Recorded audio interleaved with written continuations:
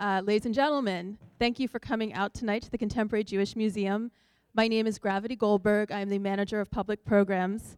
Tonight's program, The Influence of the Beats on Underground Publishing, is presented in conjunction with our exhibition, Beat Memories, the Photographs of Allen Ginsberg. And so tonight's program will look more at the legacy. And his legacy is really about freedom of speech, and which paved the way for the careers of all these panelists up here tonight. It created the possibility of underground publishing. So our moderator, David Peskowitz, is going to introduce all the panelists, and I'm going to introduce David. He is the co-editor and managing partner of Boing Boing, a research director at Institute for the Future, and editor at large of Make. So thank you all. Great. Thank you all so much for coming this evening, and for Gravity for working with me actually to develop this program. This is actually a really important panel for me, because there are people on this panel who had a big inspiration and I think changed my life in many ways, actually, and I'll talk a little bit about that. So I came at beat culture as a teenager, like many people do, but I came at it through a sort of a different angle, I think.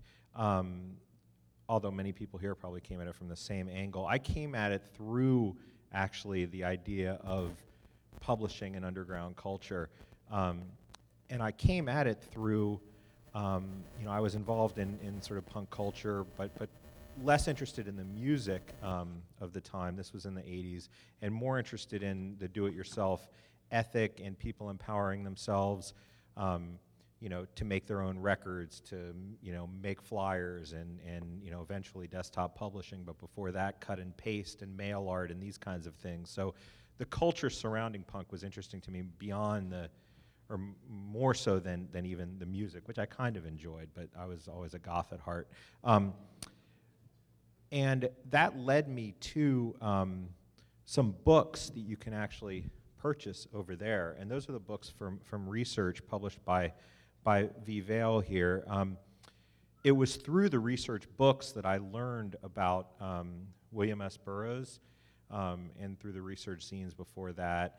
And that was really the window into beat culture for me, and into the culture of many other writers, J.G. Ballard and industrial culture, and Mark Pauline, and Psychic TV, and the like. And so I was involved in zines, I was involved in computers and technology, primarily because it was interesting to me as tools of empowerment, for empowering the individual.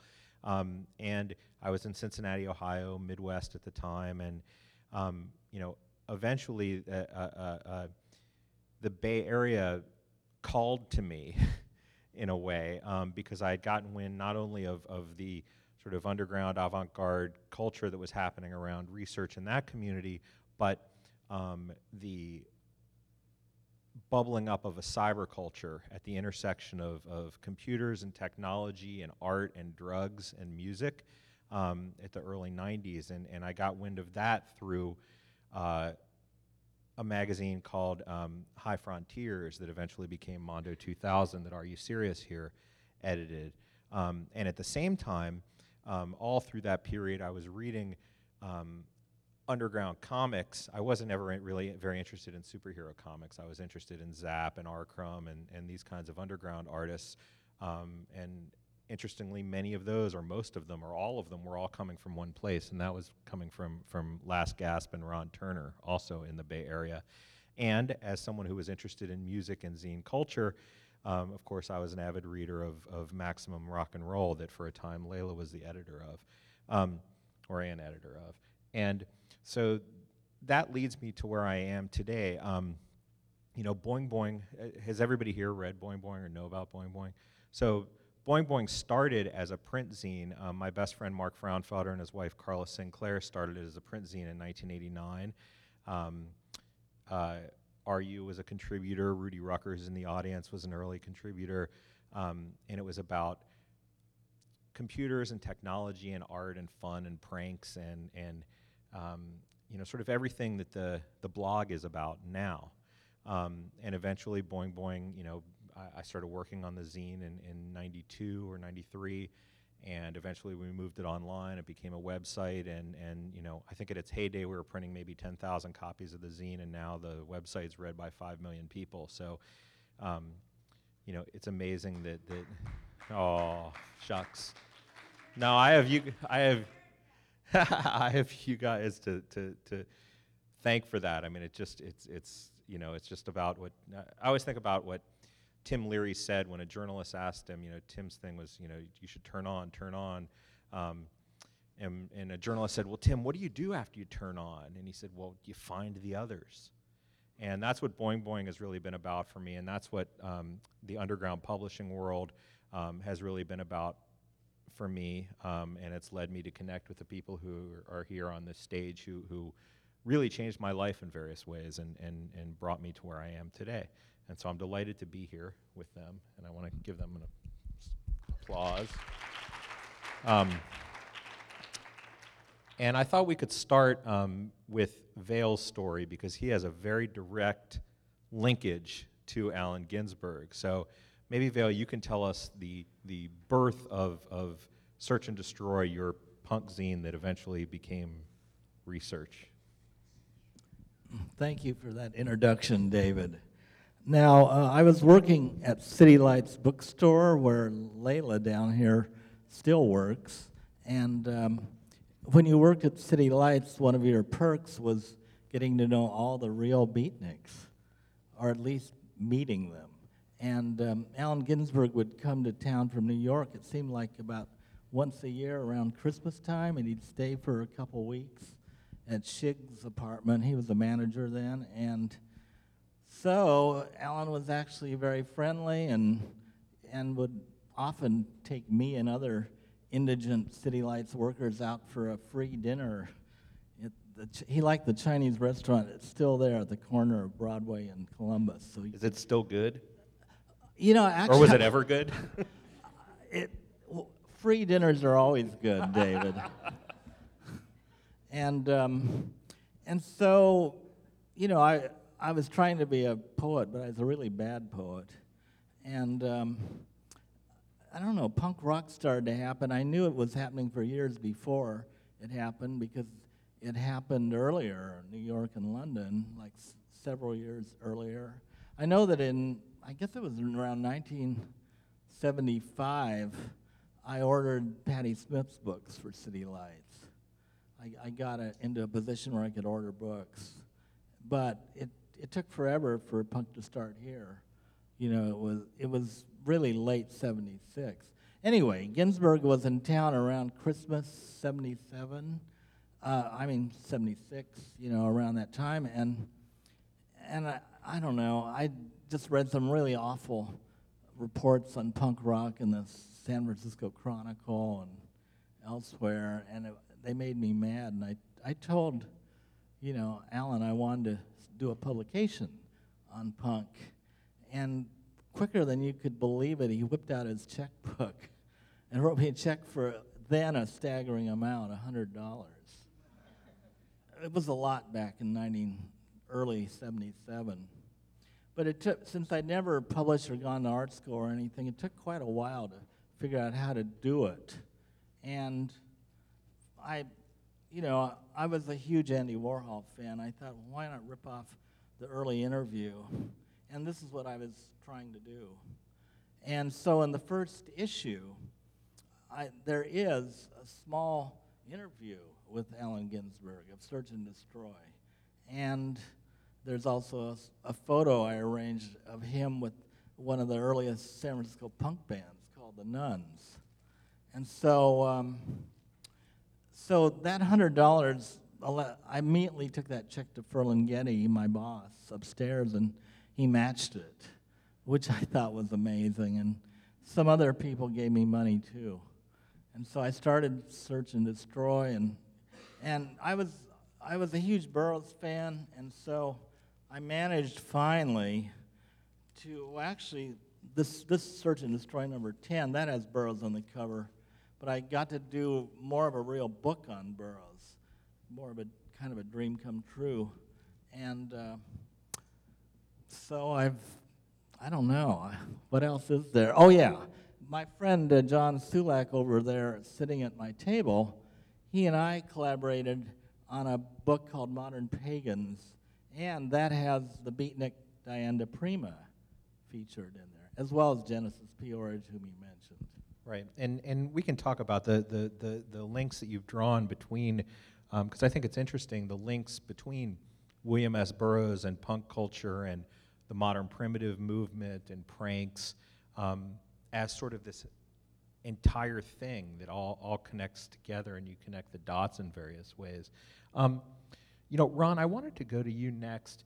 Of all of us, you have been around probably the longest as an underground publisher, and published, many underground cartoonists who've gone on to these are the icons of underground art and underground culture, and you're still at it. Can you tell your story? How did you get involved in publishing, and when was that?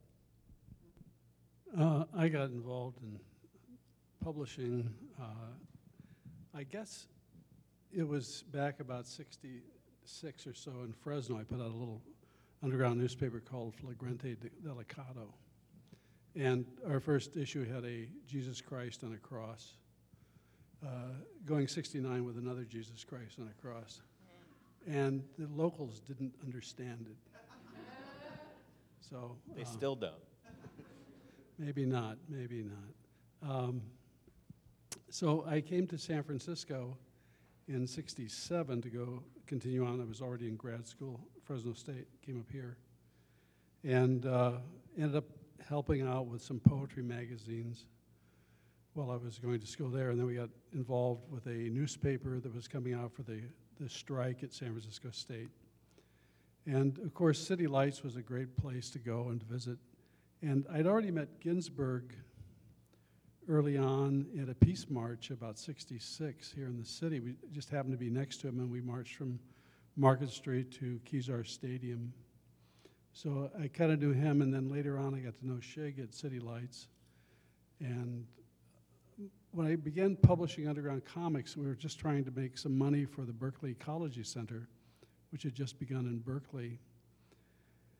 And a bunch of us would get together, and a lot of friends from the farm workers movement, in Delano, who are now living in Berkeley, and we all thought, what can we do for this ecology thing? And we thought the hottest thing going around then was underground comics. It just started. We thought that was a great tool to communicate propaganda about ecology to young minds. And we were unapologetic about that approach. So that's how we ended up with a comic called Slow Death Funnies, which was our first one. Now that was printed by Don Donahue on his old A.B. Dick 1250, which was also known as a Shaky Dick in those days. And it turned out that Donahue had published the first Zap comics because he and Charles Plymell had a printing press, and they knew about Crumb, who had been in Yarrow Stocks magazine. And Yarrow Stocks was a underground newspaper out of Philadelphia. And as luck would have it, Crumb showed up in San Francisco. Donahue met him at a party, and we brought him over to Plymell, and Plymell printed this thing.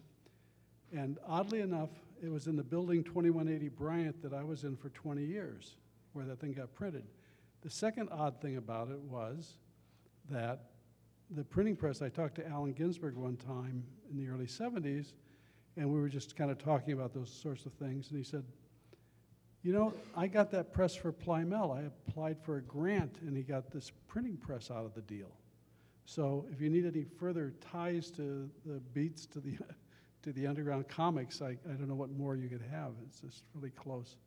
Plymell sold the press to Donahue after the first 1,000 zaps. So on the back, if you got one of the Plymell zaps, it says printed by Charles Plymell, and I think in blue ink, and then in red ink on the next 1,000 is printed by Don Donahue, and then after that it went to the print mint. So, and then later, eventually Last Gasp ended up publishing the zaps, but But that's how that went. It's an amazing story. It reminds me a little bit, when I came out to visit and met RU and then Vail a little later, I was under the pretense that I was writing this story about sort of cyber culture and new tribalism and all kinds of things that I imagined in my head that were only semi-true, but it was really just I was looking for an opportunity to meet various people who had inspired me. And, you became sort of the icon of the early cyber culture, the figurehead of this connection between psychedelics and computers and prankster culture. But as I got to know you better, I realized that, I remember in our first interview you even said that, as you said that, oh, well, computers right now just happen to be the most interesting path to take or the most interesting thing to look at. And it made me realize that that really wasn't what you were about. You weren't just this, computer guy.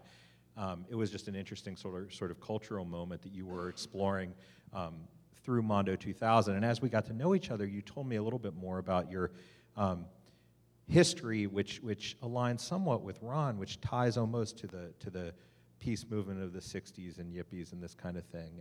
Can you talk a little bit about that and how that led you to becoming a publisher and an author? Sure. So I think the first thing that ever really tore my head off as far as a piece of writing or a piece of reading was Howl by Allen Ginsberg, which I read at about 13 or 14 years old. It was about 1966. I hadn't even heard of hippies yet. Where were you living? I had just moved to a small upstate town in New York called Binghamton, but before that I'd lived in West Islip, Long Island, which was like the most vanilla place in the world. I suppose there were a lot of vanilla places in the world at that point. There still are. I read that book, and it's just sort of, it's amazing to me now to look back and remember how that impacted me and how I understood it despite not having any of the experiences that he had spoken about, as this incredible ability to evoke something in somebody where you would read that poem and you get to the end of and you go, yeah, that's me. Even though it's like I was a kid in, the suburbs. There weren't any Negro streets at dawn where you could get an angry fix. There was maybe one house in West Islip, and you couldn't get a fix there. So, so that was sort of the first thing that really ripped me open. And then in 1969, I published a small newsletter in my high school. I was about 16 or 17. And it was winter of 69, or no, it was spring of 69, and 1968 had just happened. And I wanted in on that because that was such an incredible energy that had happened during that revolutionary year. And that's always stuck with me. I've always been more of a 68er than a 67er, even though I wound up publishing psychedelic magazines that sort of had more of a 67 vibe combined with a hint of 77 and punk. But that was always my influence. And the beats were always, I wrote a book called Counterculture Through the Ages at the beginning of this century. And throughout all of history, it seems, there have been countercultures and subcultures that were subversive and antic, and they always reached for whatever tools they could find to express themselves, either for the heck of it or to subvert the culture and so forth. And the beats were just the first manifestation of that I saw. And the hippie and punk all sort of came out of that. And then I started High Frontiers. By then I was very much under the influence of Timothy Leary and Robert Anton Wilson and their ideas of neurologic and psychedelics and futurism and all that stuff. But big influence at that point was William Burroughs. And I think when we came out in 1984 with our first, I think we actually were a little bit snotty about the beats as being sort of, not real contemporary, except for Burroughs, who was, you know, super contemporary. I mean, Burroughs is just, it's kind of amazing. He was that, you know, he had that science fiction edge. He had that space is the place edge. He had that. There's a great Burroughs quote I like to use because And- I'm also a card-carrying futurist. Yeah. And he said, when you cut into the present, the future bleeds out. Yeah, he had all that Yes. cut-up stuff going on, and you know, sampling and all that stuff. So I mean, he was. When I first took out an advertisement looking for people to join me in creating High Frontiers, which became Mondo 2000, the advertisement said people who are into Timothy Leary and William Burroughs. So I mean, that was the origin there. Finding the others. That's great. Layla, so, you know, for those who, I'm sure everyone here is familiar with Maximum Rock and Roll, as the zine scene has ebbed and flowed since the 60s, but since I've been involved with it since the 80s, you know, Maximum Rock and Roll has always been there. It's always felt the same. It's always been just densely packed and you know, full of reviews and information. And as much as it you know, specifically, you know, reviewed records and these kinds of things, and would be great information that way, it embodied, I think, a culture.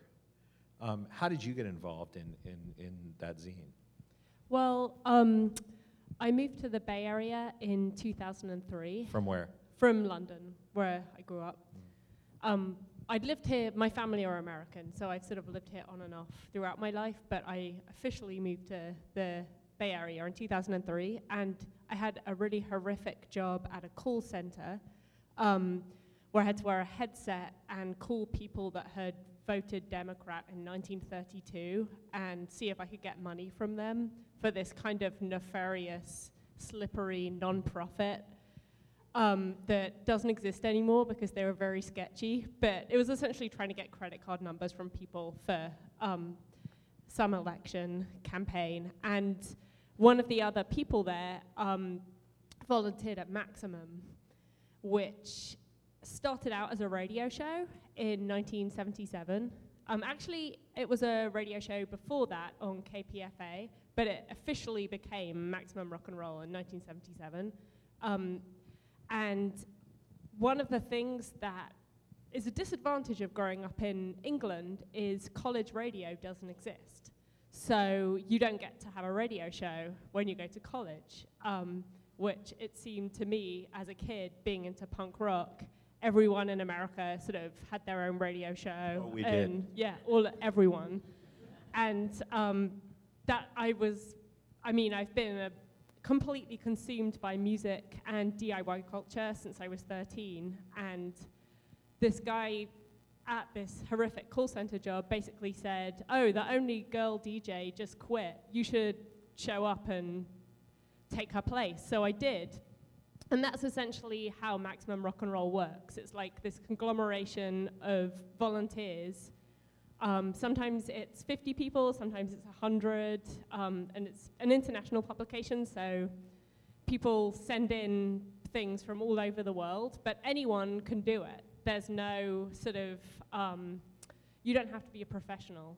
It's the most amateur thing imaginable. Anyone can interview a band, anyone can write a scene report, and anyone can be a DJ. So that was how I got my start, was actually DJing the radio show, which still exists. I think that's what all of us are, professional amateurs at what we do. Vale, you know, also sort of growing directly out of the punk scene, what were those connections you saw between, you know, beat culture and you know, punk music? Because as I said, for me, what was more interesting from punk was the kinds of things that you were covering in Research and Search and Destroy, more so than the actual music. Woo. Let me preface all this by saying that I'm older than RU, but when I was very young, Hal was this major breakthrough influence in my small town. I had a beatnik uncle who was trying to subvert me. He brought me Hal, and he brought me a Life magazine featuring the so-called beats. And what I got from there was actually the most eye-popping idea, was that was the idea that you didn't have to work. I mean, I do work a lot. As you yourself know, you work a lot more when you work for yourself than any job. But it was just the idea of, plus the idea of the wisdom of the East, meditation, Zen, and all that. Those were beatnik introduced ideas to me, at least. And so yeah, it was kind of cool that years later, Ginsberg, I tell you, he was so generous. But how did that relate? How did that relate to punk? How did that beat culture, that Zen culture, dovetail with what was going on in It's the minimalism, I think. I mean, the negation of most of the cultural conditioning, the control process. Actually, that's what I got from Burroughs really early, and if anyone who was there I only know the first 2 years of punk, because that's all I know. But anyone who was there knows that it was, I'd say, almost more important than DIY, do-it-yourself, is the notion of black humor. Because if you just look at the way people dressed and listened to the song lyrics and looked at the posters, I mean, that was the collage rip-off posters of corporate images. That was the ethos, I think, black humor, and I don't know why people don't seem to know that now. And that also connects to the comics that you were publishing as well, Ron. I mean, that was, some of it was laugh out loud, belly laughter funny, but a lot of it was cultural commentary, especially in the early Zaps. Last Gasp, I just realized, is an ecological name. Yeah, well, how that happened was, as we got the comic book more together, we had to have a name for the comic, and so it settled down on Slow Death Funnies or Last Gasp Eco Comics or Eco Funnies, and I remember we finally decided that Slow Death would be a better comic title, and then I was left with Last Gasp. I said, well, hell, I need a name for the company, so that's how the name for the company happened. But in answer to the connections, I'm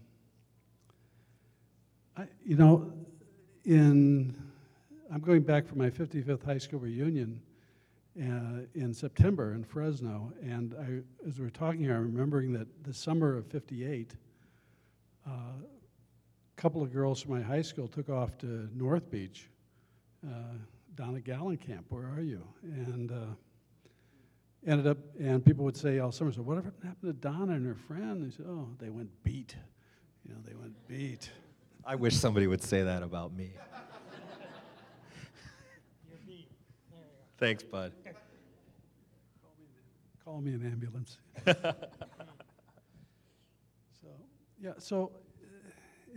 I think the veil thing is it seemed like it went kind of smoothly. All of a sudden, there were a lot of people with berets and wearing black all the time, and there was a lot of beatniks suddenly popped up at right around the end, and then you'd see them in coffee houses because coffee houses were a cool place to go. A lot of us were too young to really hang out in the bars yet, and we were trying to figure out what our brains were for. And those are great places, but the beats were there. There'd be people reading things you never heard of, you never talked about. And it was very stimulating. And then there'd be really get down. The stereotypes were perfect. People did play bongos. And they got high and they wore dark glasses. And, the early days, as stereotypical as they were very important because it forced you to get off the path. If you wanted to learn about this stuff, you had to really change your basic behaviors, and this sort of intertwined. So, and I think that the spiritual side that came through there was there were tea drinkers and there were booze drinkers. There's a lot of, the alcohol divide seemed to separate. The beats and the mountain climbers tended to hang on to the red wine, and the intellectuals went to the harder liquor and drugs, if memory serves me right. I wanted to actually move us into the present a little bit. because publishing has changed so dramatically. I mean, I mentioned my own story being involved in desktop publishing and Boing Boing starting as a print zine, and it came to the point where it was just so expensive to print it, and then the web happened. We just started putting stuff online. Instead, it was primarily a financial decision, frankly, driven by the cost of printing and the fact that we were spending so much time chasing distributors down for $12, which was not last gasp, mind you. Do I still owe you $12? It wasn't you. You can probably guess. But I'd like to get a sense from you, as someone who was so involved in the early cyber culture, how you see publishing in zines. How's it changed since the birth of the web? I mean, obviously now it's much easier, but. All right. Well, I'm full of regret. Actually, I'm not entirely full of regret. It's an ambiguous sort of treat that now we can find pretty much anything we want and anything we're interested in, and we're sort of overwhelmed with the amount of stuff out there. And what we've learned to do, when we were doing Mondo 2000, it was the beginning of the digital age, and High Frontiers before that, and so forth. And throughout my entire experience of being sort of an alternative culture person, what we did is we went and seeked things out with a great deal of enthusiasm. And like I said, I'd lived in upstate New York in Binghamton. We used to drive 3 hours to New York City just to go to the bookstores and magazine stores, because we couldn't always find Punk magazine and Research. And sometimes they were there and sometimes they weren't. So we'd go all the way there in New York Rocker. I mean, just all these different semiotext. And it was that kind of seeking out. And now the entire psychology is different. It was going and getting, and now it's weeding stuff out, pushing stuff away, saying, I'm not going to pay attention to this, or this is great, I'll tweet about it, but I'll never read it, which I have to admit, I do myself, right, So, I mean, it's a weird sort of mix of things, and when I go to look at magazine stands, it's depressing. I don't see anything. Unfortunately, I don't see Maximum Rock and Roll in the stores that I go to, but I don't see anything. I don't feel like people are putting their hearts and souls into the magazines that I see on the magazine stands. I think magazines have sort of become desultory. I think that's and then on the other hand, it's like Omni is rebooting online, and it's cool. It's nice. It's a nice thing. I think what you said is true, but I also think that, or I like to think anyway, that the more time we spend in these virtual mediated experiences online, the more we have this desire for sort of authentic, physical, objects. Yeah.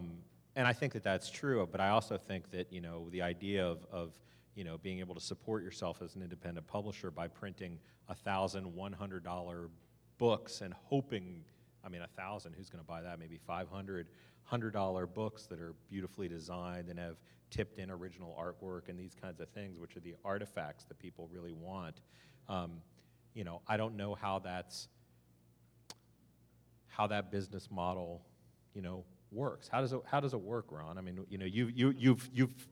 you've put all your bets. You're on paper. Secret. It's a secret. How does it work? It works harder and harder, I'll tell you.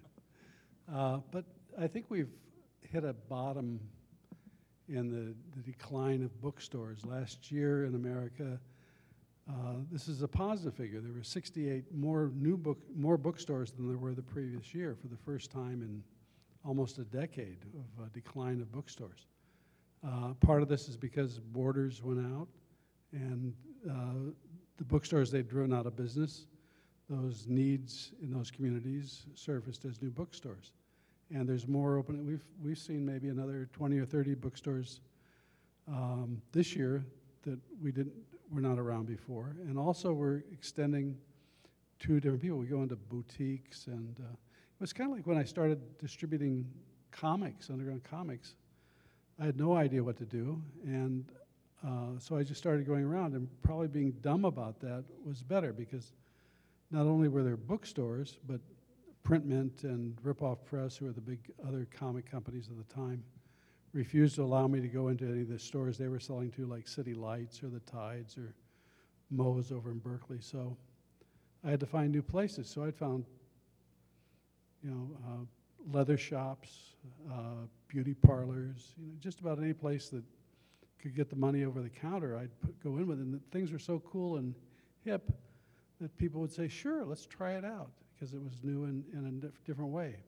I think that continued. I bought my first copies of research books at a record store. That's how Maximum operates too. It's like we have the philosophy that we want kids to be able to find the magazine at, like in the olden days, their local Tower Records, but we also try and find the small esoteric places that we know people hang out at, like skate shops or tattoo parlors, or it's like you try and find the anarchist bookstores. Like you find basically the whole point of the counterculture is to kind of exist under the radar. So you try and figure out, like you want to get the kids who don't know about how to get under the radar yet and give them the directions. It's interesting if you think about it, because that's different than the way most businesses operate, which is the sense of, you align with your vertical, whatever your subject is, and you want to be in the shop that sells, all of the books or all of the, CD players or all of the computers or something like that, whereas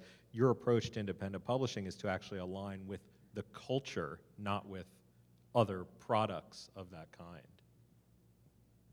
Yeah, that's one of the things that is actually cool about working at City Lights Books is I have one day that I work in the publishing offices, and there's a shelf that has a lot of the kind of old esoteric documents from the olden days, and there'll be sort of just mimeographs that Lawrence or Shig made that they just decided to do, and it's not like a professional book, it's just a piece of paper with a sort of a phrase on it, or it's like Lawrence has one thing where he actually printed over another document his own poetry, so it's sort of like 5 different things going on at once. And every time I see something like that, I think about how that ties into what we're doing and how we're trying to sort of, like, you have an idea and you just kind of try and get it out into the world as immediately. And that's one of the things that print culture allows you to do. The internet has, of course, opened up resources for lonely kids in suburbs no longer have to drive 3 hours to New York to find solace. They can just go on the internet, but it's kind of this vast cavalcade of information. And one of the cool things about doing something like Maximum is you can kind of put all this, there are punk bands in Burma now, and you can just put all this information in one place so people don't have to go to like 50,000 different websites and find it. And you can kind of combine that esoteric, strange, one-off mimeograph that is kind of disposable but kind of permanent because you can actually touch it as an actual object, but it's also, maybe someone's just going to recycle it. And you can be the punk Bible, but you can also be disposable. And that's one of the things that I think is so cool about underground culture in general, It's kind of a secret system of signs that you make so people can find the way outside of corporate culture. Yeah. Vale, tell me how for people who don't read Vale's excellent monthly e-newsletter, but if you do, that you have sort of this love-hate, mostly hate, relationship with technology and digital culture in many ways.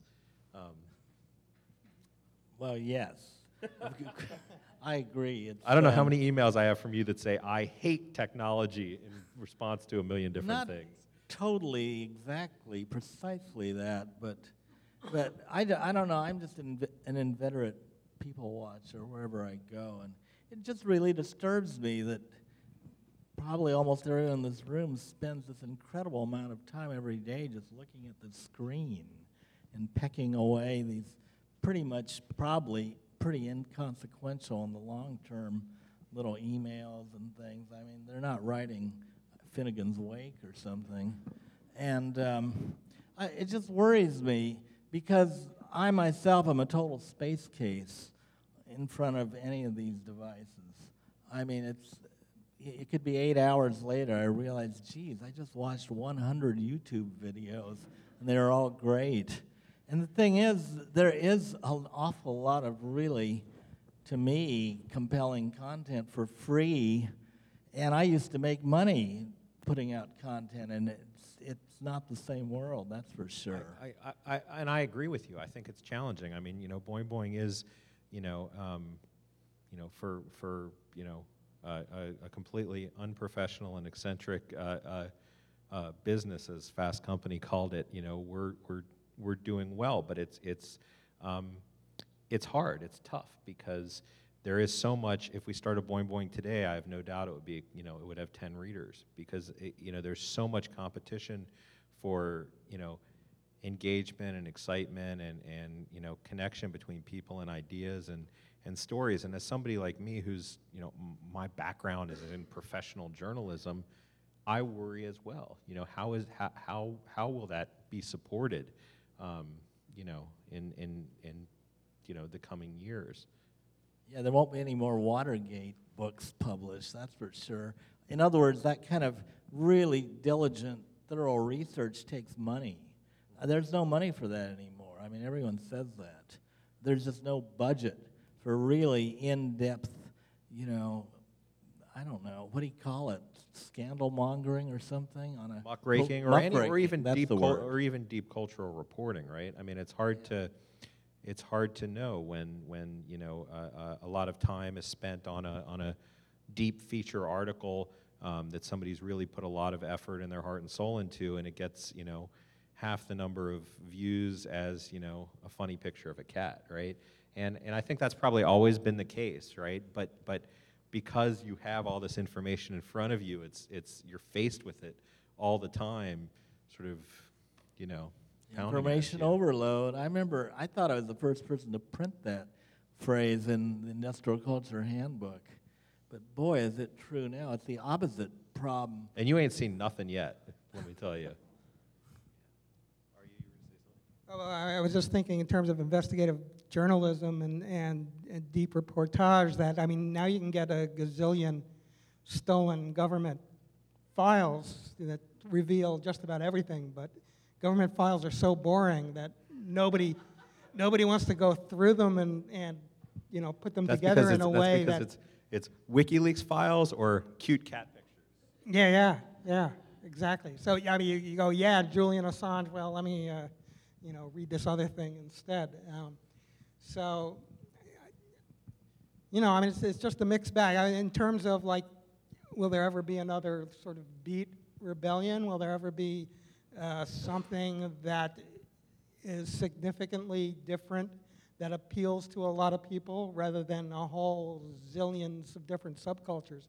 I think would be an interesting question. It seems doubtful, and what will it be? Will it work through the net and through the technology, or will it be a bunch of people who decide to turn their backs on it, and will that be the next thing? It's sort of hard to tell, if that can happen, and if it were to happen, what would it be? Because everything seems to be trivialized at this point, just by inflation, just by quantity. I often ask, and I want to ask sort of, if any of you have a comment on this, in this digital culture where information moves so quickly and news moves so quickly, unfiltered for better or for worse, can an underground culture even really exist? Can there be one? Can there be an underground Can anymore? a mainstream culture really exist? Can a culture really exist? Well, I would think so. Humans are nefarious by nature, so why not? Why not, I'm sure there's not a billion, lots of cells of people out there already who are taking their own private ideas and putting them, in some strange codex of information to each other, even across public airwaves. They're still communicating and still, plotting for their own interests. I don't see that that's ever going to change.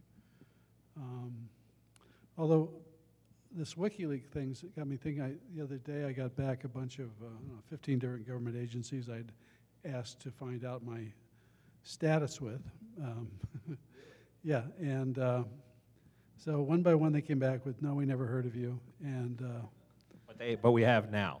no. And then, this one, this one from CIA was kind of funny because they said, we cannot say whether this is true or not, basically, but we have absolutely no information, or maybe we do, but perhaps at some future date we can find it or not. And, it kind of like went on like this in this, like, 1984 doublespeak kind of thing. Like, after a while, and then the corker was, I got one back from the FBI that said, oh, yeah, we had some, but we destroyed them in '93. What? The FBI destroyed files? Really? Holy cow. Who knew? Clinton took them home. Well, I think to have an underground, I like. There's certain things I like that are real, like a relationship with a young lady or a lady of any age, for that matter. I mean, I don't want that virtual. I'm sorry. I want to be in the same room with that human a lot, preferably. And I just think I don't know. Well, okay, when I came to San Francisco, it was this long ago, I knew I could go to a few beatnik coffee houses and I would meet my people. And I knew I could go to City Lights and get a job and I would definitely meet my people. And then, I suppose in the hippie days when that happened, well, you just moved to near Haight-Ashbury. It's as simple as that. And then, of course, the so-called Summer of Love, it was killed by 100,000 people moving here expecting free places to stay and free food. And then, free love. And and drugs. That's right. And then in the punk days, we were lucky we had one club here for 2 years. That made it really easy to, if you were for some reason drawn to what you thought punk was, I mean, that couldn't be easier. And yet, I've said this before, at the end of 2 years, I don't think there were more than 200 to 300 max people really committed to punk rock. They were like tourists, just like there were in the hippie days, the weekend hippies or weekend punks. But there weren't 2 years, only 200 to 300 people, but they're all doing something. They're all in a band or making posters or at least loaning their car to a band. Yeah, but it was like a real extended family thing. Well, it's building a cultural commons almost, where everyone contributes something that they might have in surplus because they're getting something of value that's not monetary. Yeah, it's not done for the profit motive, that's for sure. Certainly not. No, quite the opposite. You're in there to lose money, but you didn't care. You just hope you lost as little as possible, I guess. Ron? I was giving Jerry Garcia and the Grateful Dead a ride out to the airport in Fresno after they played there in the 60s. And on the way out, Jerry asked me, he said, so how many hippies are in Fresno? And I drove a few more blocks, and I said, 47. And there was another long pause, and he says, oh, okay.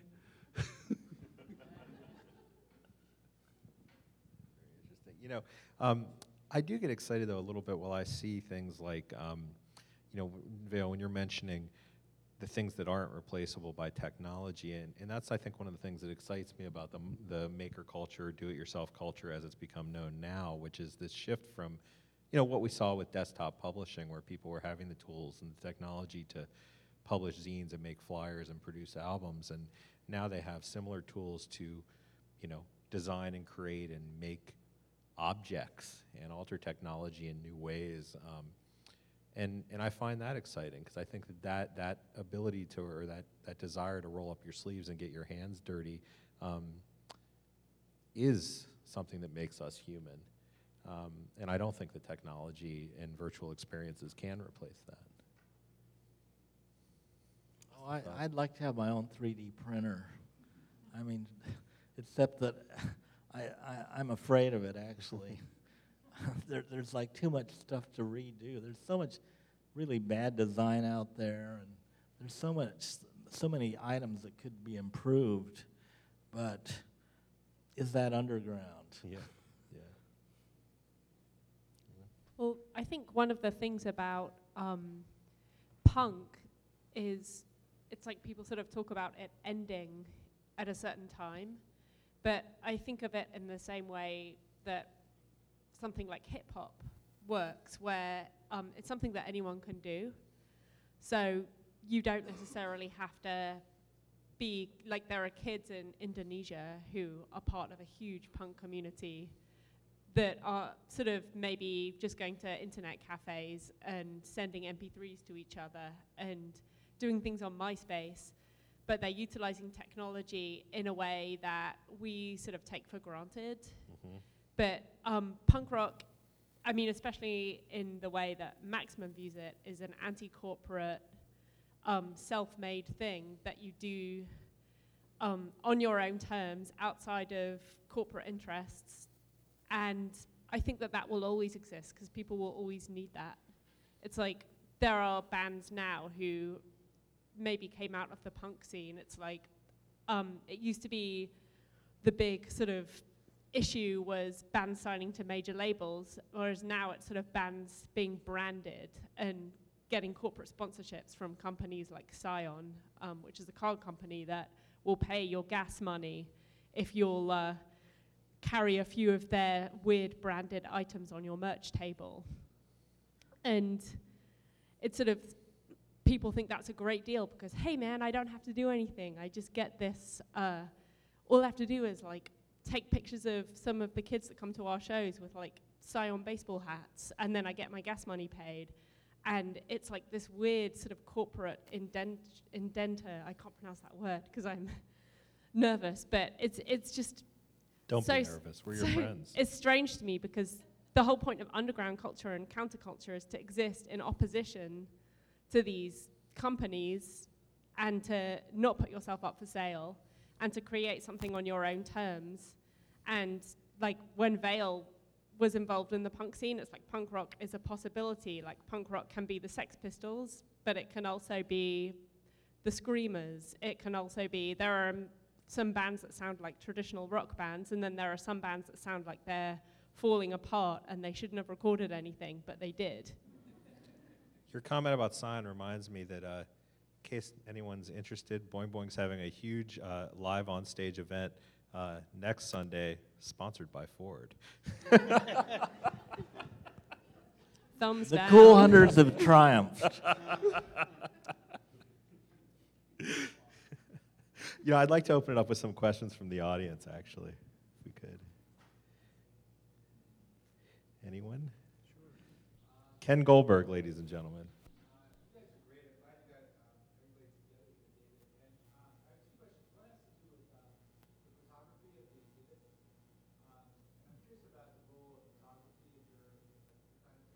Oh, that's actually a really good question. Well, let's start with that.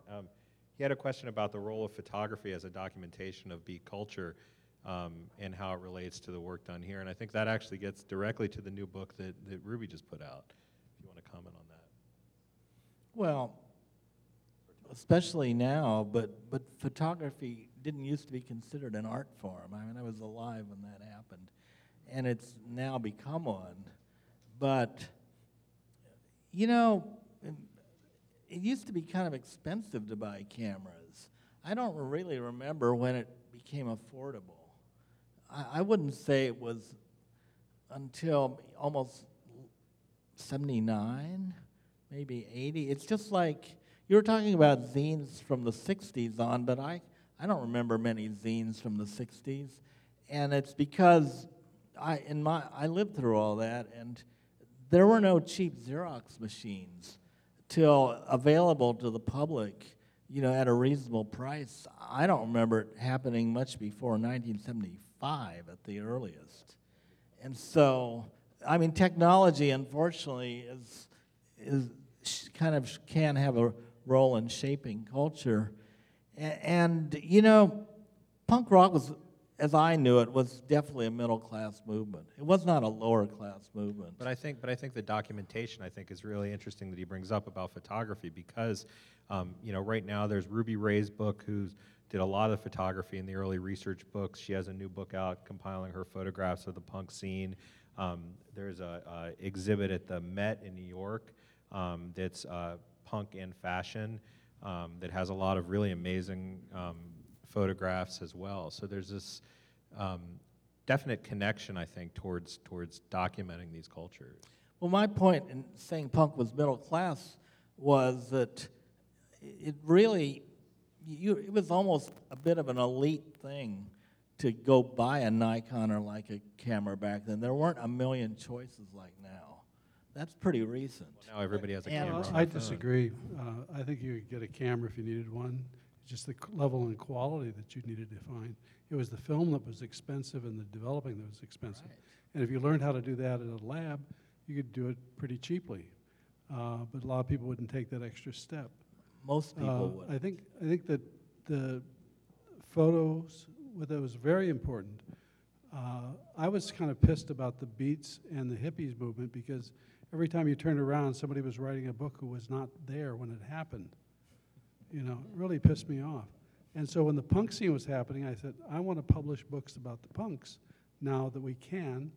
And we did some Hardcore California and Escapees, F. Scott Fitzgerald's books, and a number of other publications we did at that time that did well and had a long shelf life. And but also back then, it was a whole different marketing world. You could print 5,000, 10,000 or something, you'd eventually sell out of them. Yeah. And you'd go back to press. And it wasn't like, that didn't have a shelf life of an egg then, It was a much different thing. And so the photos that captured that era were by the people who were part of that era during that time. And that's, I think very important. Just like Alan's photos in here are extremely revealing as to who and people were in the times and whatnot. I thought those are personal photos. He wasn't. Obviously later he An was artist. a little bit famous, but those were taking pictures of his friends when they're hanging out, which is a different approach, I think. And he took me, by the way, but I never got to see the print. But at least, William Burroughs took pictures too. There's probably a lot of photos still left to be uncovered, but I still don't think that everyone had that training to take.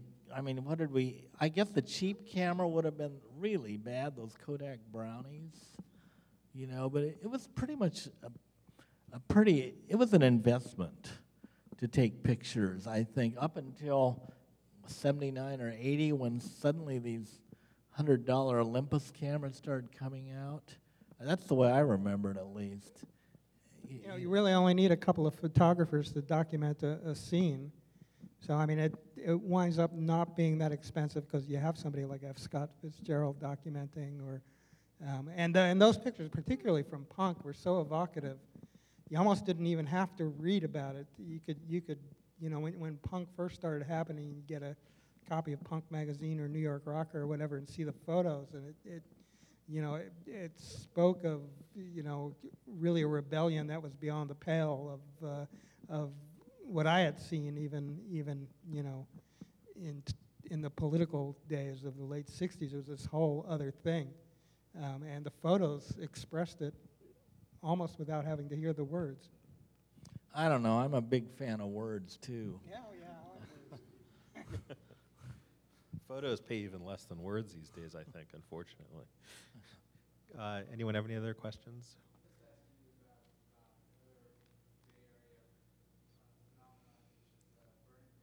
I think that whole Burning Man, as far as I know, from a theoretical standpoint, to me came out of that book, TAZ, Temporary Autonomous Zones. Hakeem Bey's book. At least that was a big light bulb for me, that you could have these itinerant underground locations and move them around, and you didn't have to get all those fucking permits and all that. And it was just a thought that I think Burning Man people took that thought, or it was at least, it was theory in a book, and that made it more easy for people to start applying it. It's in a book, T-A-Z. Everyone I knew was reading it when it came out. It came out quite a while ago. As somebody who spends their life online, Boing Boing is about, increasingly creating original content as we can afford to do so, and commissioning original articles and things as we used to do in the zine. But of course, our core has been as sort of this filter of finding things that we think are interesting online and putting them in Boing Boing as our cabinet of curiosity. And after doing that for so long, I don't feel that there's actually any and I was a Fact Sheet 5 reader too, and I don't actually feel that there's any shortage of, these sort of micro-publishing, obsessive, passion-driven, niche voices. I actually think that there are more than ever, and I think that the challenge is, and it's going to be increasing, is finding them. Because there is so much, because there are so many choices. And I feel like the only way I've been able to deal personally as somebody whose job it is essentially to be a filter or be a lens on this culture is to not worry that I haven't read everything, not worry that I'm behind on my RSS feed, not worry that I've elected not to use Twitter at all. I've never tweeted ever. I have no Facebook account for reasons that we can get into separately. But I don't feel bad about that because I get enough. And I think that that's the only way that we're going to be able to deal with this kind of information overload, is to continue to find and seek out the things that turn us on, and not worry about missing things that that also might turn us on. I mean, as somebody who sort of developed my passions in 1968, obscurity depresses me, actually. All the marginalization, even the TAZ idea, the temporary autonomous zone, to me was a kind of giving up. It was like, we can't take over, but we can have these moments. We can have these small communities and so forth. And I was always sort of a takeover kind of guy. And that's where Mondo was trying to do that in the 90s.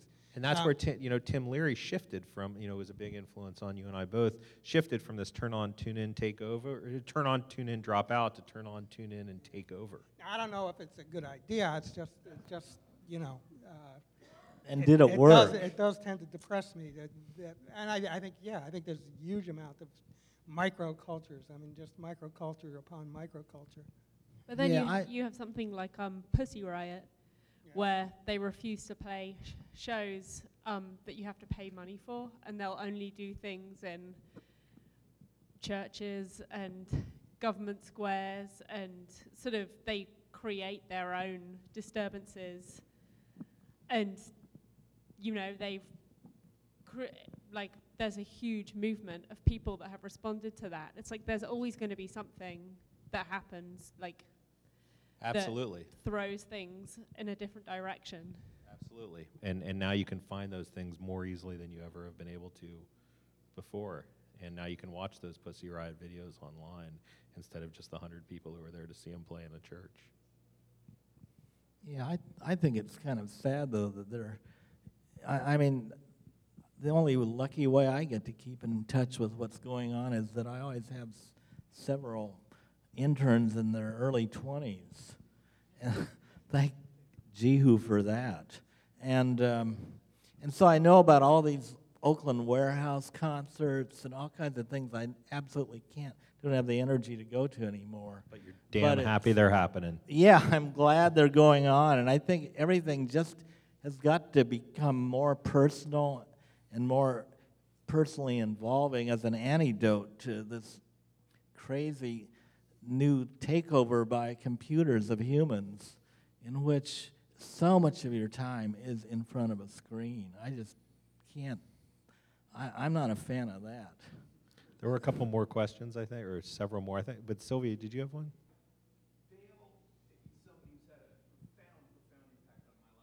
The wonderful thing about punk rock is that so many people that started their own little punk rock record store all over the world, and they'd order my stuff. And so I would sometimes be some of the only, paper print publications in the record store. And then, thank goodness for Tower Records. I've gotten thousands of letters. I found you in Tower Records. Tower Records was just amazing. And I was just lucky to catch a wave, the last wave of print, I think, where I could almost, I hate to talk about myself, but I could have a global influence, and I wouldn't even know it except for all the letters I got, and I'm glad I reached you, so I don't know if you can do that today is what I'm saying. Ron? When Lollapalooza began, one of the things we did was put a bookstore in Lollapalooza, and we went around with this school bus, and it was one of the more amazing times to go out, and you'd be behind 20 feet of tables full of books, and you get all these kids out there who'd spent their entire summer, bucking hay or something to get enough money to go to the one big rock concert that was near them, and they were like dumbfounded because usually they were loners, and they'd finally see something on the table that was like absolutely identified them as being not alone in the world. And they pick it up, and they start to read. And I had my most fun, though, with one of Vale's books because they'd open it up, and I'd say, whatever you do, don't look at page 27. The penis cut in half in Modern Yes. Primitives? I'd say, I wouldn't tell them what it was. I'd say, whatever you do not look at page 27, please. And, of course, they immediately turned to page 27 and would shriek and fall away and buy the goddamn book. So... And also, Angry Women took off on Lollapalooza. Those are probably some of my most influential books, besides Industrial Culture. Industrial Culture didn't sell that well, but it seemed like everyone who bought it back then started a noise band. Take one last question, and if there is one. Otherwise, I think folks will be hanging out. And, of course, there's books for... sale here, and I'll autograph anything if anyone buys anything. And I recommend you check out, of course, all the books by Last Gasp. Where can you be found these days? Well, you can follow my Twitter, my tweets, my whatever the hell it is, at Steal This Singularity, at Steal This Just look for Steal This Singularity on Twitter. Just Google Are You Serious Twitter. Awesome. And you're not with Maximum Rock and Roll, you're writing for them, though, still, and you have a blog as well. Yeah, Maximum Rock and Roll can be found online at MaximumRockandRoll.com, but you can also find it at Needles and Pens. And find you where? Behind City the Lights. counter at City Lights. Good. Thank you guys so much. It's been great. Thank you. And thank you to Gravity. She's a zine publisher, too, so ask her about it. Yeah, thanks to Gravity Goldberg and the CJM.